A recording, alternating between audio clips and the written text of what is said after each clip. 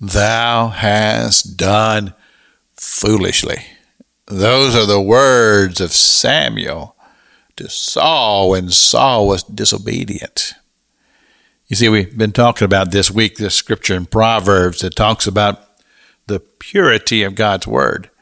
And I've talked about how that the written word that God has given us in scripture is such a beautiful thing, and it's pure in its very concept. But I've also talked about that when God speaks to us as individuals, and he puts a calling on our lives, and he desires that we would respond to the prompting of the Spirit of God, that's such a pure thing because it's God's voice, God's working in our lives. And when God called Saul to be the king of Israel, that was such a solemn thing. But Saul was not confident in his calling, and he was not confident in his relationship with God. And the thing that I want to make sure that we all understand here is that it's all about the relationship. When we seek to build that relationship with Father God through our devotions and our meditations, our times of prayer, building that relationship so where our confidence is in the reality that we know him and he knows us, and we come to a place in our life to where we know the voice of God. Saul had difficulty with that. And they were going to go into battle. It was a battle that his son Joshua or Jonathan had started. And all of a sudden they looked up, and there on the borders of Israel was the army of the Philistines with 30,000 chariots and 6,000 horsemen. And Samuel says to Saul, we need to have a time of sacrifice in 7 days.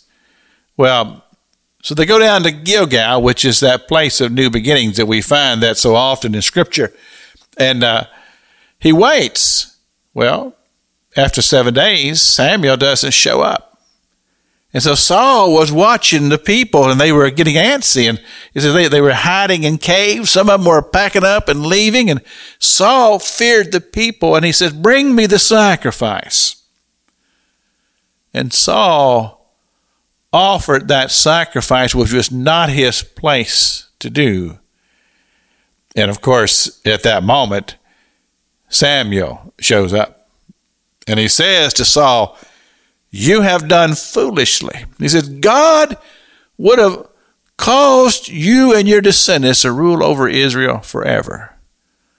But because of your disobedience, because you see, he didn't honor the purity of God's word as it came forth.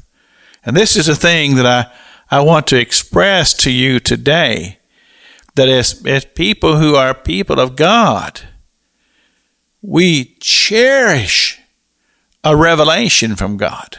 We seek that. God, speak to me. Show me thy will for me.